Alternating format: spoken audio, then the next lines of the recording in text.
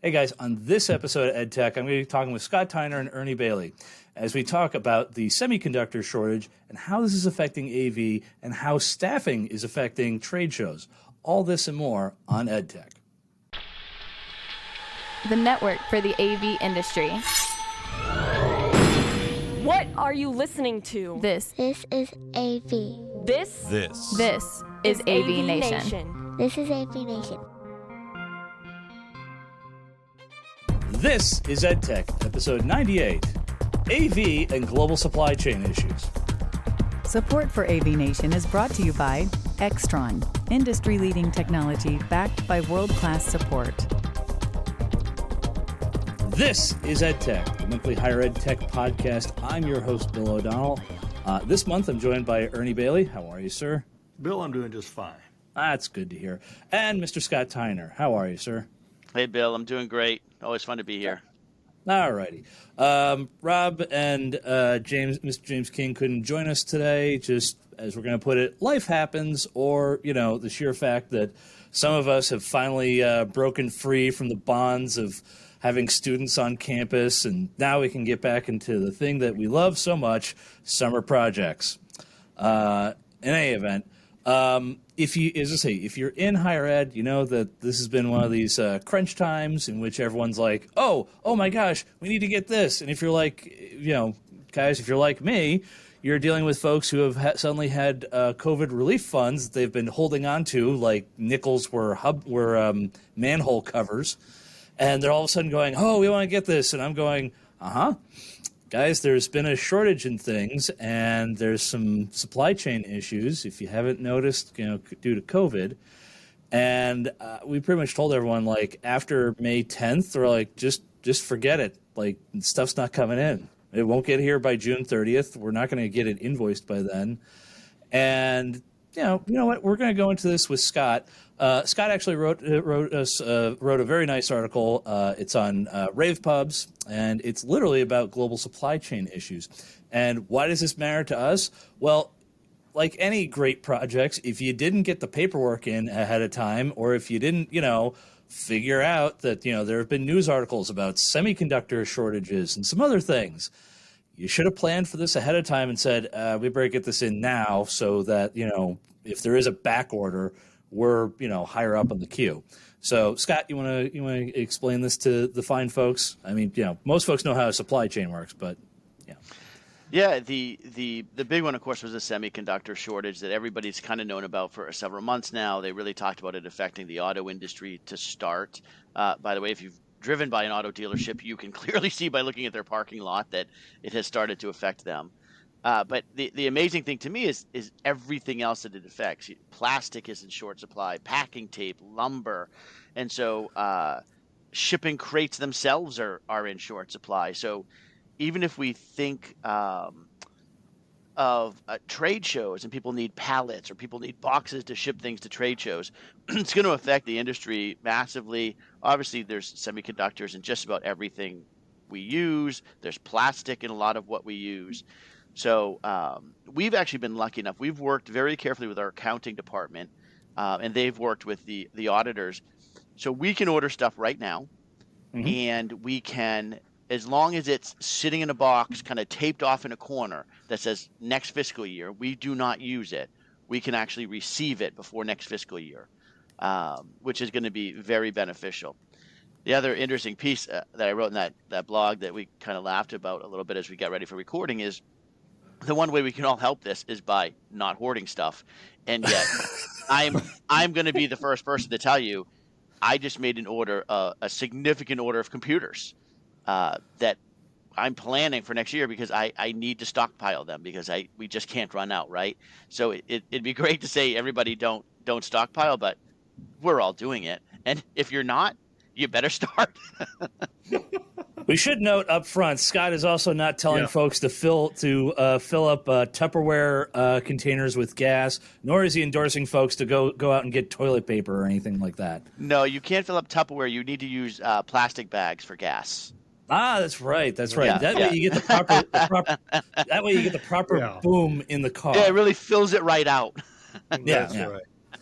So this is actually something. So Scott, this is something I actually want to ask both of you guys, and I think this will be interesting. Now, first and foremost, I believe Infocom is back on for this October, I believe. Yeah. Yes. And if anything, as we're talking about all this, my brain just kept thinking about this, going like, oh my God, the cost of doing a trade show this year and potentially next year is going to be astronomical. It's either that, or else the folks have already, or else I'm sure. Let's put it this way: I'm sure your folks like Crestron or Cisco or Atlona. Well, maybe not Atlona, but Kramer and a couple other ones. They're like, oh yeah, no, our stuff's already been in boxes. We've already got this portion figured out. But if you're like me, or like a small, if you're like a smaller company and you realize, oh, I have to ship all this stuff out, it may turn back into, hey, our stuff's going to be available on our website during Infocom because you know what, we can't afford, the lumber cost. Let's just say, and Scott's right, the price of lumber has just shot through the roof, which who saw that coming? So guys, your thoughts on I just want to hear your thoughts on this one as far as like how this is going to affect Infocom. This is kind of fun. Yeah, I think we will see a change, like you said. The smaller folks may show up with posters to give us pictures of what they're making because they can't logistically get it there. Whether it's the cost of the packing material, we're seeing a shortage of workers across the country, so you may not have people that can move it or that can set it up. We have, we saw the ship that got stuck in the Suez Canal a few weeks ago. Yep. And we're still seeing effects of that. Ground shipment, where I am, the major bridge crossing the Mississippi River from the East Coast has developed a crack and is shut down for weeks now. So that's a major supply chain disruption right there for us, getting things in. I think we're going to see that across the country. I don't think we're going to see the size booths that we're used to. Well, we might, like you were saying, we might still see the big folks at Infocom, but the smaller ones are not going to be there to let us pick up and examine their new widgets. And I mean, that's a lot of what we do at Infocom. Yeah, the things. Go ahead, Scott. I was just going to say, actually, Ernie, you brought up a brilliant point that is a supply shortage that I hadn't thought of, and that's staffing. And I know I've read some things about how many of our live events type people have left the AV industry because what they had to in the past 18 months. Yeah.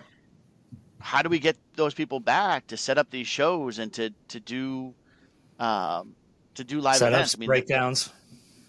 These companies have to be thinking about that. I'd imagine that's a great point, Ernie.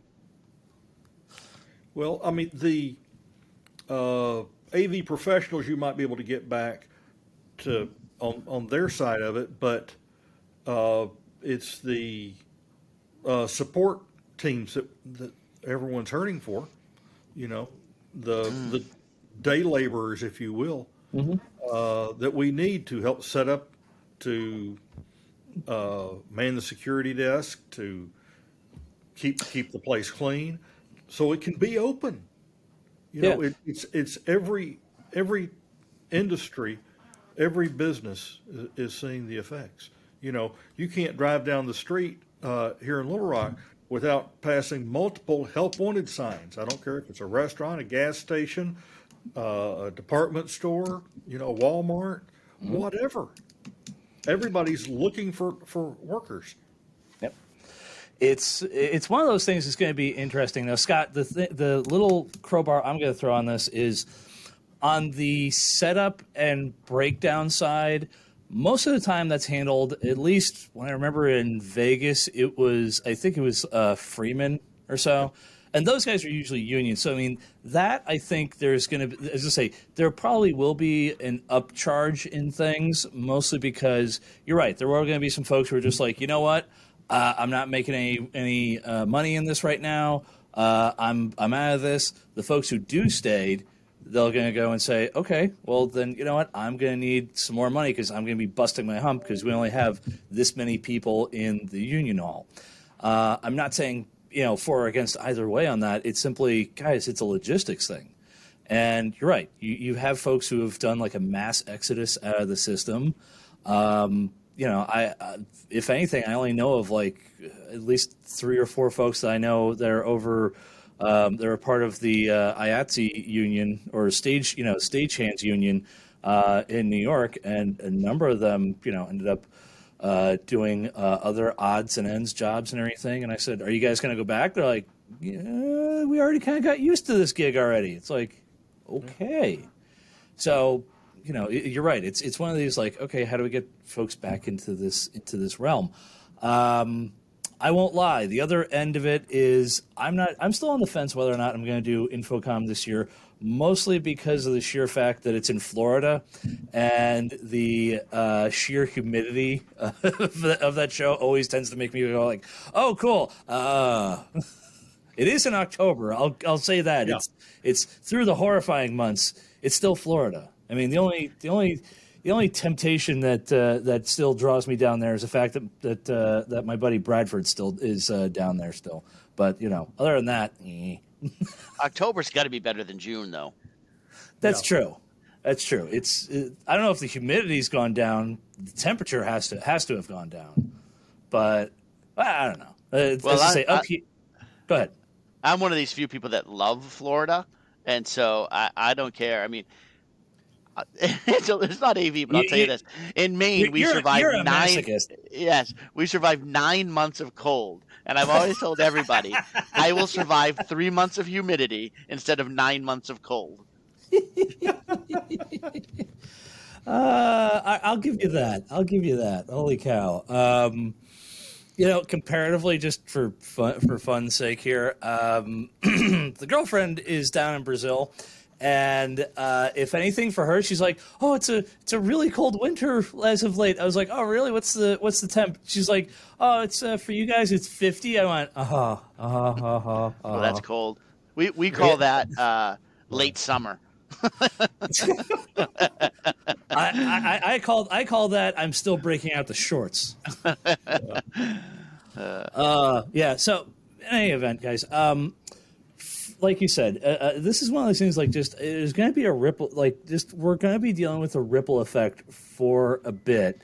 My advice to everyone is simply, get it in while you can. Get the stuff in while you can. Pray that it arrives by June 30th, and if not, listen. I'm not suggesting folks do anything. I'm just saying stuff's got to get in. Anyways, listen, you do what you have to do. My paperwork's all above the board. Yeah, 100%. Disclaimer out to our customers, our in-house customers on campus. If they ask us to get them a quote to buy the equipment, they say, "I know you can't install it yet, but we need to buy it with this year's money." We send them a quote and say, "Okay, here's your quote." We are not providing any kind of guarantee that this can be delivered in time. For your budget, and we will not be held responsible. And you deal with the accountants. You deal with getting it through procurement fast enough to get it to the box house or the integrator that's selling it to us. Yeah, it's one of those bits where it's like, you're right. I've kind of almost done here's the quote. I guarantee nothing. I have to put this in writing. And even still, every now and then, there's like, "Oh, but this never happened," and I'm going, like, this is last minute, revert to the shotgun maneuver. Like, I can't guarantee anything. Yeah. So that aside, the other thing that popped up on the radar that we were talking about this before the podcast is the fact that Logitech has gone and they have this unit called the Logitech Scribe. Now, we all kind of saw this thing. We looked at it. As I say, I can say up front, I don't have this device, but we've seen iterations of this.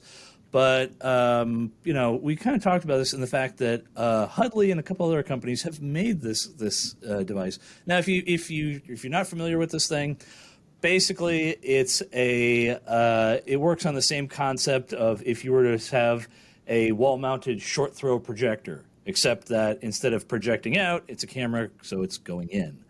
The idea is that it's supposed to be able to capture content that's on your whiteboard, and then, later on you're able to overlay that into all your other stuff because, that's not going to be confusing enough for our faculty.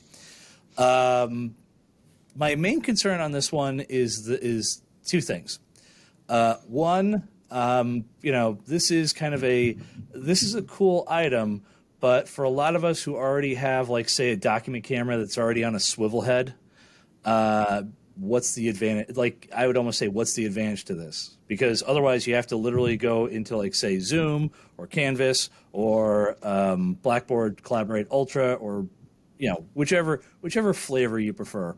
And you still have to physically go through and start swapping cameras, which I know for our faculty, a number of them really just kind of almost want like a one-button setup. Like they get in, they just turn the system on, they log into it, they hit stream, or, they just start the session and go. Yeah. And I think it's cool, but at the same time, we're tech guys, we're tech managers. Of course it's cool. It's like, oh, this. And, I have to kind of scale it back and say, yeah, if I was teaching this would be cool. But I'm not a teacher. And, as I say, I'm saying this to you guys, and I know I'm saying this to the audience and everything, but it's one of those things. I look at this thing and I go, this is really cool, but just from an implementation standpoint, it seems a little dicey. I don't know, guys, your opinions, thoughts? The way that I'm understanding these are supposed to kind of work is you can bring these into your computer and then use them as a shared screen or shared content. Mm-hmm. A lot of cameras you bring in, at least Zoom, does not allow them to be seen as a separate content. This allows you to still have your thumbnail of your face up there while you're talking. And there's also some AI built into these things where the hand disappears from the camera. The person disappears if they're moving enough. Yeah. So it looks like you're just seeing the writing on the screen. Like I said, we've played a little bit with the Canvas. We've just gotten one in. I have not used the Logitech. We've looked at the different technologies. We've been pleased with some of Huddley's products that we've used in the past, so we thought we'd give it a try. Mm-hmm. I'm not ready to say we've made a decision on any of them, but we do seem to like what little bit we've seen of Huddley so far. So here's my question for you, Ernie, and this is just an integration thing. Is that unit really more of like just it's essentially just an extended USB device, or you guys haven't delved into it that much? We haven't delved that deep into it, but I think that's what we're looking at. Okay. Like I said, it's one of those things. Yeah. Like I said, from a integration perspective, I understand where it's coming from. I think it's also a response due to the fact that we still have some faculty who are like, yeah, no, I need to write this stuff out because the students are going to see this as I'm writing it out and everything else. The reverse of that is I'm going to say, this thing should not be viewed as a replacement because here and there I've had some faculty who have looked at us and said, "Oh, cool! So we can just put this up and we don't need a projection screen, right?" I'm like, "No, that's not how glass boards work, and that's not how any of this works." Yeah, I'm amazed. So I'm a bit of a naysayer, although I'm not hearing a ton of love for this kind of thing. I'm amazed that people are still making how many iterations of these things have we gone through in the past 20 years, right? I mean, just every few years a new one comes out. Yeah. We've never found a use in a classroom for one of these. K-12 uses them on quite a bit, and I've seen a lot of applications for that. But yeah, selling it in higher ed, or especially in academic health sciences, we haven't had much success. We use it in some specialized areas. We're actually putting one of the Huddley ones in our new emergency operations center that we're building out. But that is that's outside of really of the education side. That's more on the healthcare side, and that we're a level 1 trauma center, and they just need a place to capture the whiteboard and get it out pretty quick at times. So yeah, Scott, it's one of those things like once again, this is one of those things we ended up talking about this before the podcast.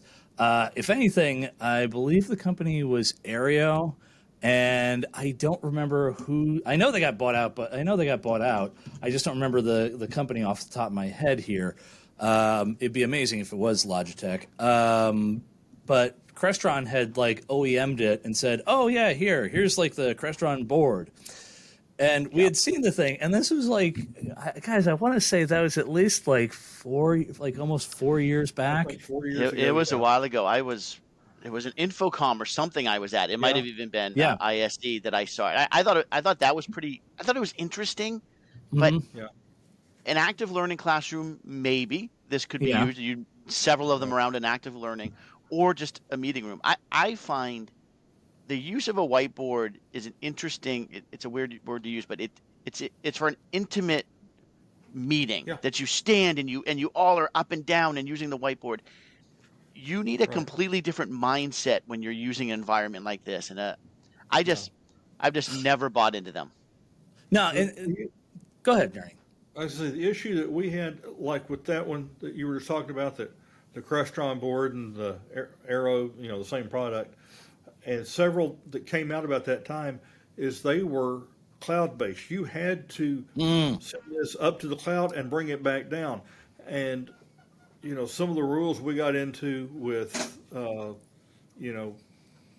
internet access in some of the spaces that we were wanting to use, and allowing this to do it without a proper login and everything, just gave us a lot of hurdles we had to jump over. We did put one teaching space that does a lot of teaching between here and our children's hospital down the freeway, but it was, I don't know how much they're using it, but they insisted on having it.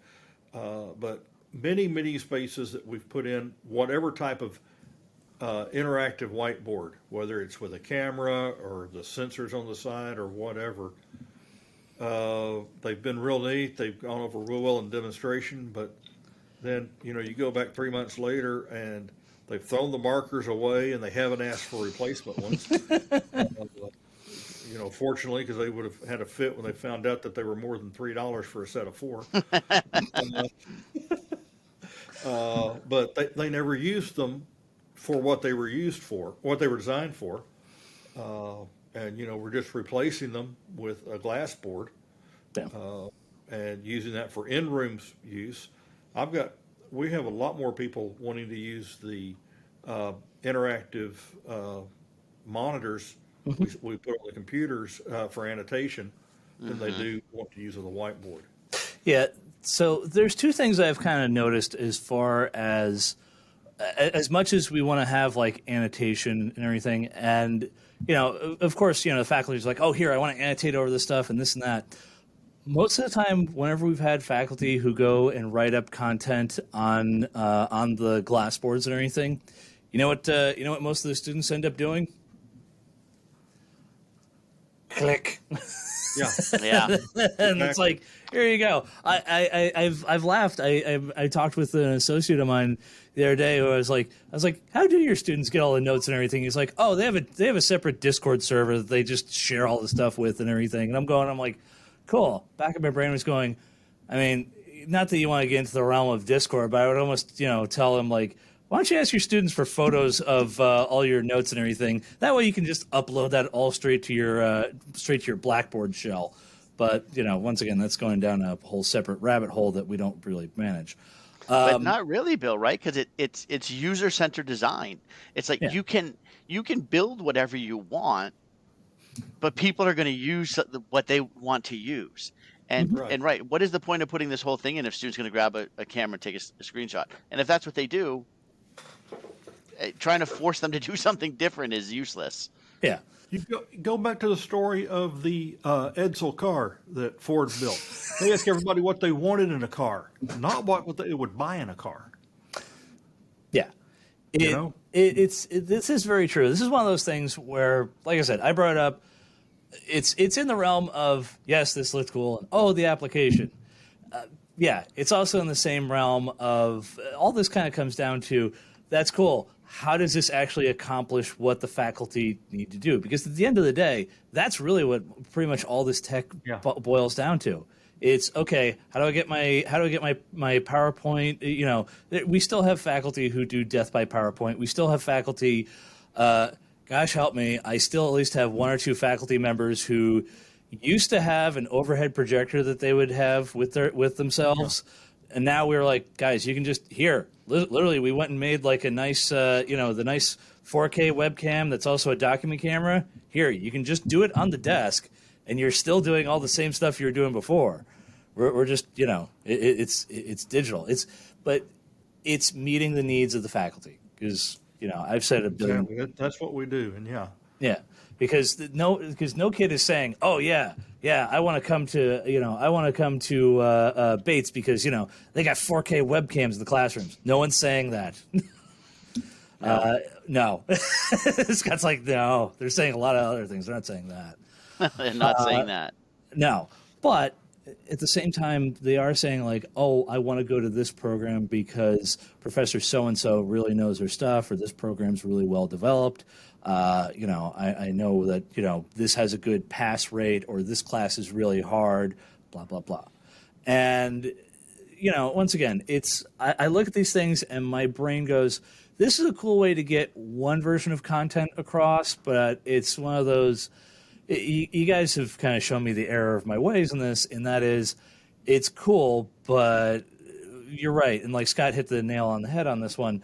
You can build like a wonderful cement walkway path, but if you've been on any college campus, you can very easily see the very well-worn dirt paths that facilities is never going to put pavers in. They're just Go ahead, sorry. I was going to say, I think I've probably shared this here before, but one of our other university campuses here in our town has a policy when they build a new building, they put sidewalks down the second year to connect it, and they lay them down on the paths the students chose. Now that I actually hadn't heard. Yeah. That's actually pretty slick in its own right. Yeah. But yeah, it's like I said, guys, it's one of those things. I'm just going to sum it up as it looks cool. However, we've probably seen this thing at least for the past 5 years running. If there's a way where you could make it, no, you know what? I'm just going to sum it up as the students are going to do what they're going to do with this. As I say, we're coming up hard on it's kind of hard to try to beat this, and I think a lot of it is going to come down. It's coming down more into, okay, how do we get this into their mobile devices? How do we get this into their iPads? How do we make this easy for them to disseminate all the information?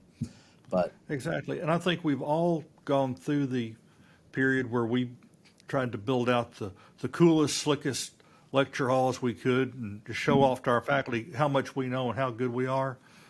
But at least here we're back to, let's keep it simple. Let's give them what they need. Let's make it a good teaching facility. We've got that one show-off room that was built by an integrator for us to show all their special skills and stuff, and it doesn't work very often. And, yes, we have the code, but we keep finding, I guess Easter eggs buried in it. Yeah, you're right. As funny as it sounds, one of the biggest bits that I've noticed, at least with our classrooms, is the ones where we make it where it's friendly for the students to actually get in early and stay in the classroom. There's two things we've noticed that folks have kind of begun to pick up on. One is James will probably see this and laugh, is the fact that we started putting in some of the room scheduling panels, and that's made life easier for students because they can literally just look and say, oh, it's red. Okay, I'm not going in there, but there's no class going on in this one. Cool, I can squirrel in here and make this like a little study room and, do my thing in here. The other is the fact that we have made like wireless charging and outlets more available for the students, and more specifically in kind of, technically they're called like informal learning spaces. Another nice term would be study rooms or soft seating areas. And you guys know as well as I do, like those are good areas for the students. And do I think it's, going to change the world? No, but it does give the students one less thing they have to worry about, which means they can focus on their academics, which means they stay here longer. But that's just me. Well, back to what you're saying earlier, the students might not notice you got a 4K webcam, but if they're doing tours of your campus, they're going to see those areas, and that will help them decide that's where they want to go to school. Yeah. Like I said, it's you know what? I'm just gonna sum it up as this. There is some stuff is very cool and innovative. I think we're at least on the higher ed side of things. We're starting to try to focus more on how do we make our students more comfortable? How do we make sure that they can access everything that they need and not have to be like pretty much have to go scrounge for a power outlet. I'm not saying, here we'll just put out power outlets everywhere. That's not solving anything. But if you put it in specific spaces, or at least make it like one of the biggest things I've ever gotten whacked on was first building I ever managed, or I did project management for on this campus. On average, the classroom only had 4 outlets. Do you have any idea how many complaints I got from faculty and students who are just like, there's no place to charge stuff, blah, blah, blah, blah. And I'm like, oh, holy crap. Why do we only put 4 outlets in a classroom that holds 40? Like, do we not know? And the CIO's defense was, well, batteries last so much longer now. And I'm going, have you seen our students? Have you seen them ever turn off their devices? Like, it don't happen. Anyways, guys, that's, as I say, that's about all the time we got. Gentlemen, I'm going to wrap this up and everything. Ernie, where can the fine folks find you at? You can find me on LinkedIn. Oh, there you go. And Mr. Tyner, where can the fine folks find your amazing monthly blogs at? You can find those at Rave Pubs, and I'm on Twitter on a regular basis at STyner. And whoever is involved in that Twitter storm, please stop, because my phone is going off about 45 times a day. Oh, dear. Tweet storms are awful. Hey, you know what? This is a good problem to have.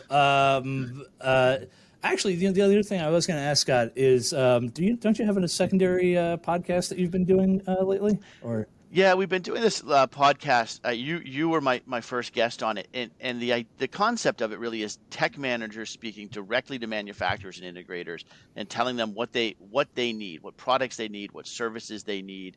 And so I think we're on our 5th episode now, coming out. Don Merritt from UCF is the next person who's getting released here. I think maybe even today. Oh, well, there you go, folks. I highly suggest you go and check it out. If anything, Scott's been asking some good Q&As with those, so that's just my own thing. Anyways, as always, this is EdTech, part of the AV Nation family of podcasts. As always, this is EdTech.